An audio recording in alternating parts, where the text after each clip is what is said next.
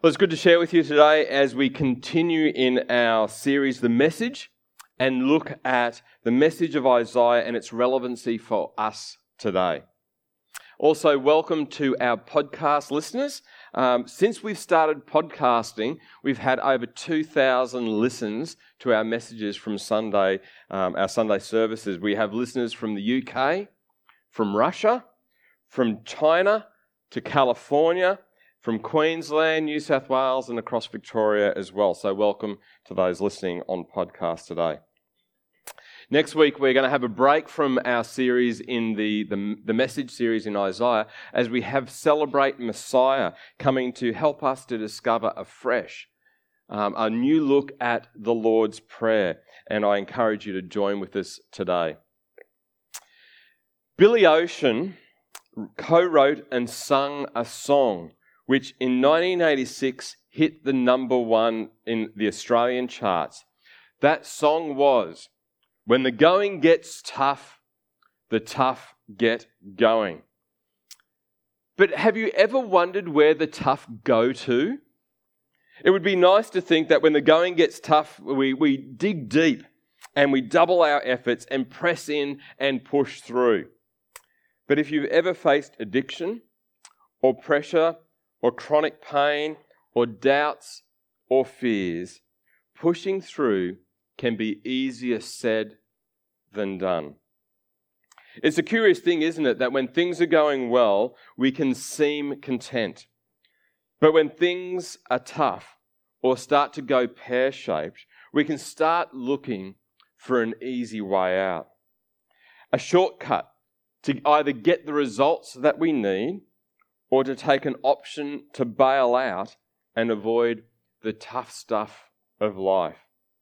Last week, Angela picked up the message of trusting God and the challenges that this can be. And the reality is that amid turbulent times, there is a temptation for us to look for an easy way out. And apologies for our podcast listeners that last week, due to technical issues, we weren't able to have the podcast recorded. This week, we pick up the message in 701 BC. For 39 years, Isaiah has been the primary messenger of God for his people. And around 19 years has passed between what Angela spoke about last week and what we look at today. 19 years. That's the equivalent of enough time to conceive a child, to give birth, for it to graduate high school and to enter into university. And you think you've had a busy week. But today we pick up the message of an easy way out in Isaiah 36. So if you've got your Bibles, then I invite you to turn them on or to open them up to Isaiah 36. And if you don't have a Bible and if you would like one, we have got copies that we would love to give to you today. Last week, the Assyrian king Tiglath-Pileser III, or Tiggy, was on the throne. This week, we find the Assyrian king Sennacherib, Tiggy's grandson, on the throne. 4 years after the change of the monarch, all those in Assyria who wanted to bring an uprising had been dealt with thoroughly.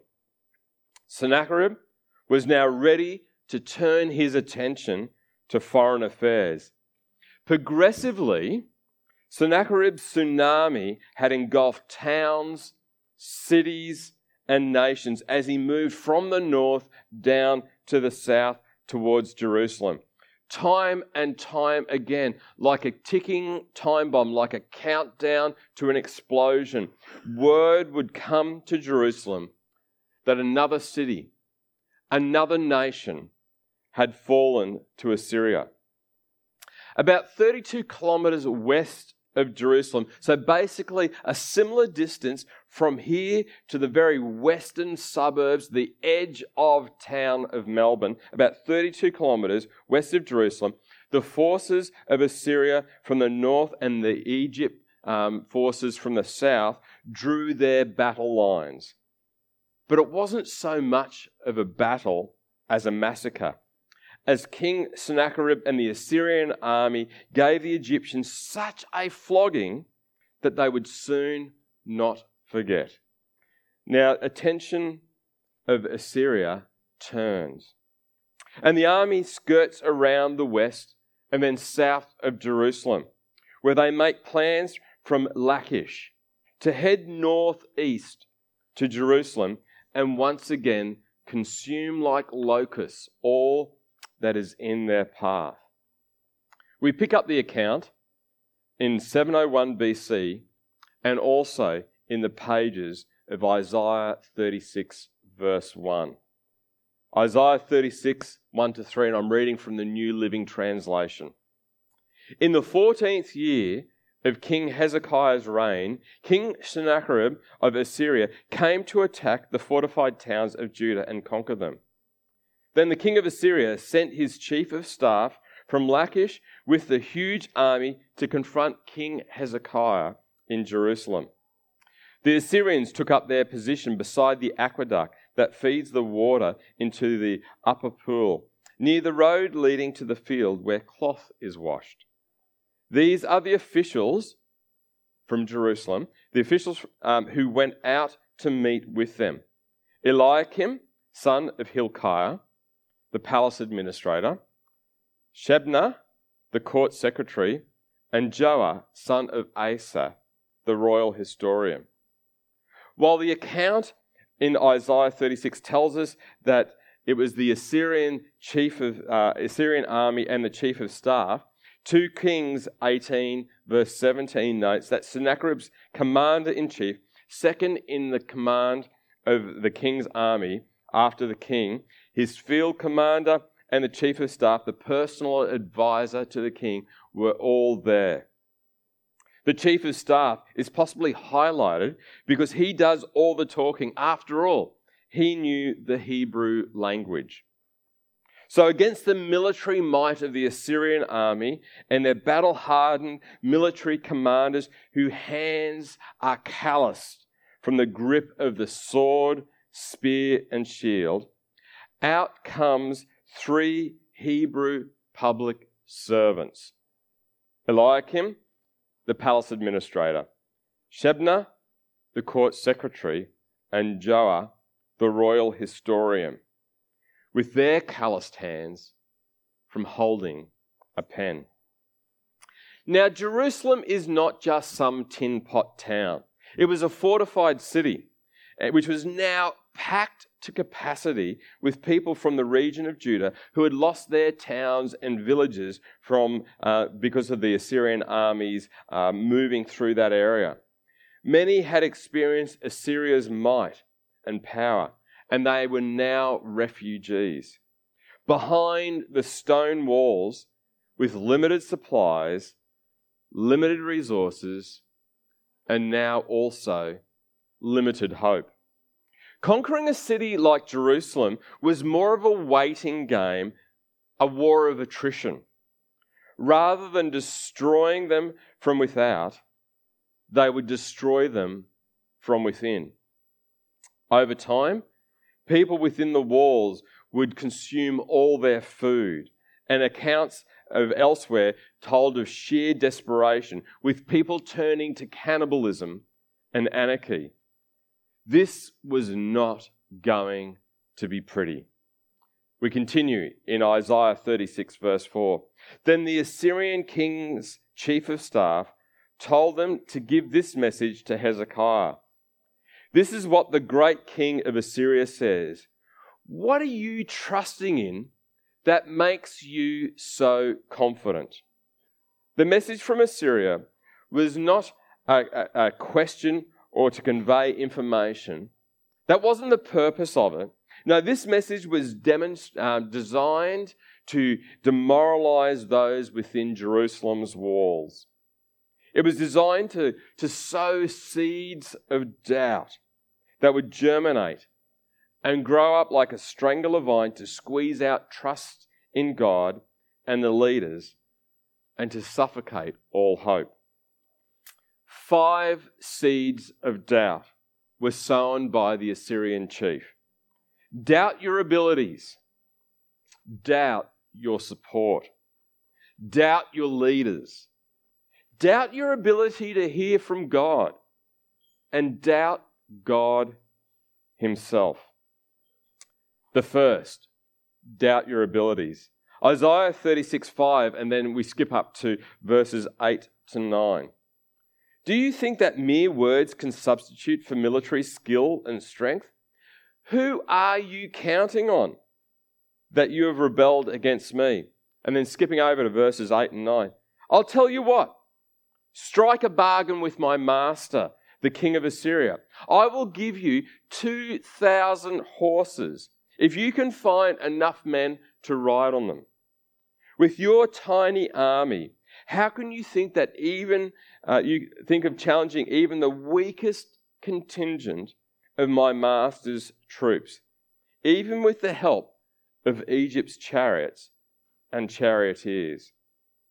Now remember that we have 3 of Judah's top talkers going out to negotiate with seasoned soldiers and Sennacherib's chief of staff. It's a little wonder that these 3 men from Judah are ridiculed by the Assyrian army. Do you think that mere words, public servants, mere words can substitute for military skill and strength? Mocking those in Jerusalem, the chief says, hey, I'll even give you guys a head start. I'll even help you fight against us. You guys are so pathetic. You couldn't even rustle up 2,000 men to ride horses if I provide them for you, just to come and meet us in battle. Your ability to face us is useless. You can't do it. You don't even have the abilities, the skills, or the experience to face our B-grade army. You can't fight your way out of a wet paper bag. The second seed of doubt sown was that of the support of others in verse 6. Are you trusting on Egypt? If you lean on Egypt, it will be like a reed that splinters beneath your weight and pierces your hand. Pharaoh, the king of Egypt, is completely unreliable. Look around. Who's coming to your aid? Forget Egypt. We have just sent them back with their tails between their legs.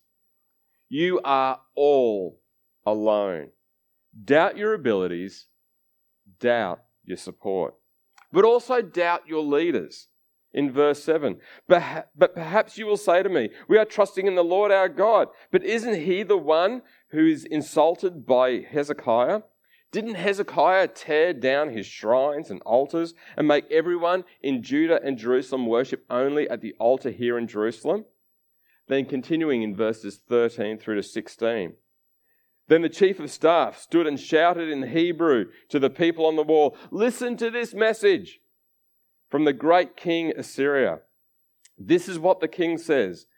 Don't let Hezekiah deceive you. He will not be able to rescue you. Don't let him fool you into trusting the Lord by saying, the Lord will surely rescue us. This city will never fall into the hands of the Assyrian king. Don't listen to Hezekiah. Your leader Hezekiah can't be trusted. He makes bad decisions and he's driving you off as a nation into the ditch. If you keep listening to him, then you can be sure that you will be destroyed. He doesn't know what he's doing. Do you really think you can follow someone like that? Look at the predicament that he's gotten you in. Doubt your leaders, but also doubt your ability to hear from God. In verse 10, what's more, do you think that we have invaded your land without the Lord's direction? The Lord himself told us to attack and destroy it.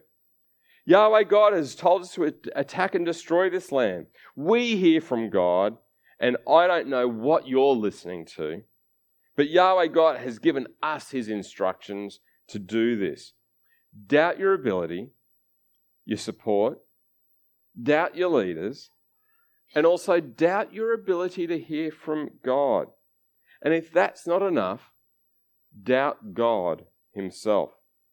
Isaiah 36, 18 to 20. Don't let Hezekiah mislead you by saying, the Lord will rescue us. Have the gods of any other nations ever saved their people from the king of Assyria? What happened to the gods of Hamath and Arpad? That's different to Apple, the god of iPad. Sorry, that's a really bad pun. And what about the god of Sepharvaim? Did any god rescue Samaria from my power? What god of any nation has ever been able to save its people from my power? So what makes you think that the Lord can rescue Jerusalem from me? Every single other god of every single other nation that we have come against has failed them. So even if Yahweh God did not send us, then just like all the other gods, Yahweh God will not be able to stop us. Doubt your abilities, doubt your support, doubt your leaders, your ability to hear from God, and doubt God Himself. But speaking of doubts, if you choose to trust in any of these things, then have no doubt of what's in store for you. Going back now to verses 11 and 12. Then Eliakim, Shebna, and Joah said to the Assyrian chief of staff, please speak to us in Aramaic. We understand it well. Don't speak in Hebrew, for the people on the wall will hear. But Sennacherib's chief of staff replied, do you think my master sent this message only to you and your master? He wants all the people to hear it. For when we put this city under siege, they will suffer along with you. They will be so hungry and thirsty, they will eat their own dung and drink their own urine. The Assyrian chief sows freely the seeds of doubt. Doubt your abilities, doubt your support, doubt your leadership, your ability to hear from God, and doubt God Himself. But speaking of doubts, do not doubt in any way, shape, or form what is in store for you, your families, and your friends. But if you want a way out, let me offer you a message of an easy way out in verse 16. Don't listen to Hezekiah. These are the terms of Assyria, the king of Assyria is offering. Make peace with me. Open up the gates and come out.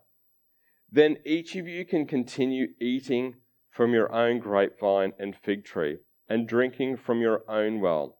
Then I will arrange to take you to another land like this one, a land of grain and new wine, of bread and vineyards. You can suffer and eat and drink your own excrement, or you can eat from the buffet of great food that I can offer you. Just open up the gates. Let me in, and it will go well for you.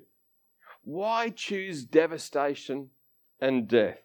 Choose instead a good life. The words here for the terms of peace in verse 16 carry the same concept as the words good news or gospel.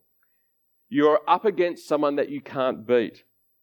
But out of the grace, out of the situation that you find yourself in, comes an offer of good news, of terms of peace. Verse 22 wraps up our passage for today.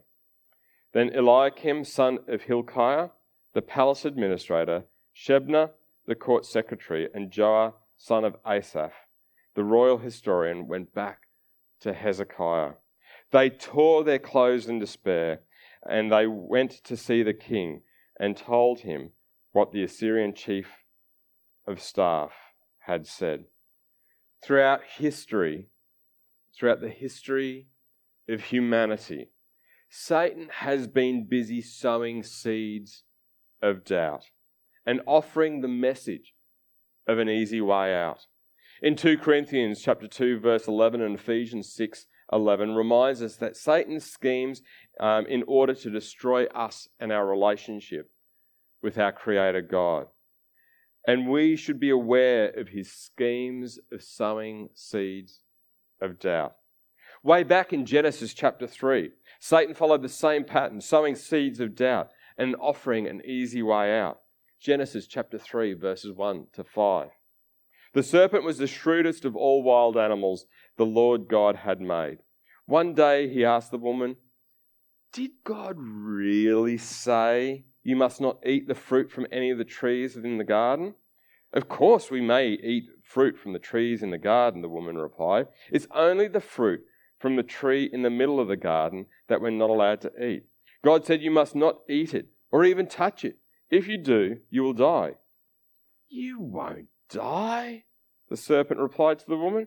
"God knows that your eyes would be open as soon as you eat it, and you'll be like God, knowing both good and evil." Doubt. Did God really say? Easy way out. Just eat it, and you'll be like God. What could be easier than that? In Luke chapter 4, verses 1 to 3, Satan tries this same scheme of doubt and trying to sow seeds of doubt with Jesus as well. Then Jesus, full of the Holy Spirit, returned from the Jordan River. When he was led by the Spirit to the wilderness, where he was tempted by the devil for 40 days. Jesus ate nothing all that time and became very hungry. The devil said to him, "If you are the Son of God, change this stone into a loaf of bread." Doubt. If you are the Son of God. An easy way out. Hungry? Just change the stone to fresh, warm, baked bread. You know you want to. And Satan does the same for us today. He does this to us in our lives, in our homes, and even schemes against us as a church family.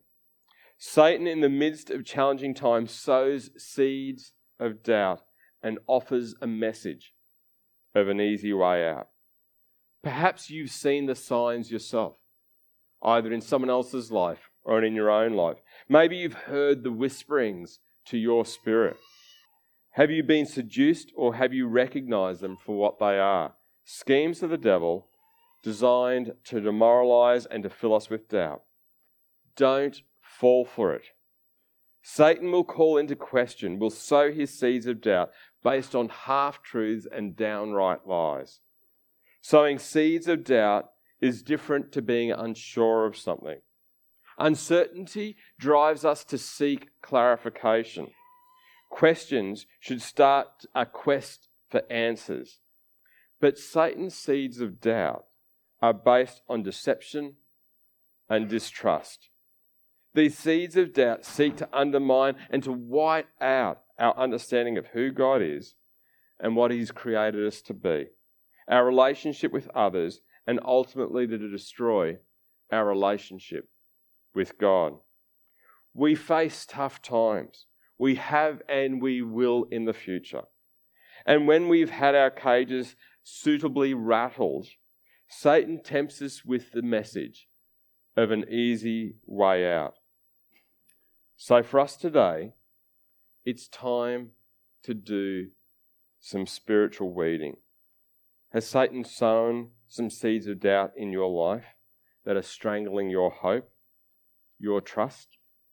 Doubting is not a sin, but acting on those doubts can be devastating.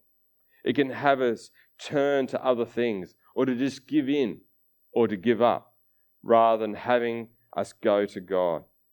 Doubting your relationship with God and the plans that God has for you.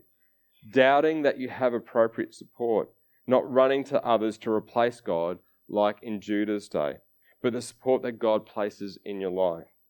Doubting leaders, bosses, and parents. Doubting your ability to hear from God. Doubting God Himself. How will you respond to these seeds of doubt sown by Satan? Don't fall for it. Don't take an easy way out. In 1 Corinthians chapter 10, verse 13, The temptations in your life are no different from what others experience. Whether it be Adam or Eve, the people of Jerusalem, and in Isaiah's day, and even Jesus. And God is faithful. He will not allow the temptation to be more than what you can stand. When you are tempted, He will show you a way through, a way out, so that you can endure. So how might we respond today? Are there tough times that you're coming up against? Are seeds of doubt being sown in your life? What areas have seeds of doubt been showing up, rearing up, raising their head? Talk with God about it. Ask Him to give you the wisdom to know how to deal with it. And don't take an easy way out. On the slide, you can see a few different of the points there that we've looked at today. And my encouragement is, as some music's going to be played, to take some time to pause and to respond and offer a prayer of response to what God is saying to you. Maybe there's one of those areas of doubt that you've been struggling with. Go to God with that and say to God, okay, God, this is an area that's a real challenge for me. Would you help me in my time of doubt, that I might be able to trust you more, that I might be able to not just find an easy way out in this situation, but to be able to persevere through this for your glory and for your will to be done in my life. So some music's going to be played. Let's pull out those response cards and respond to the things that God's saying to us today. God bless you.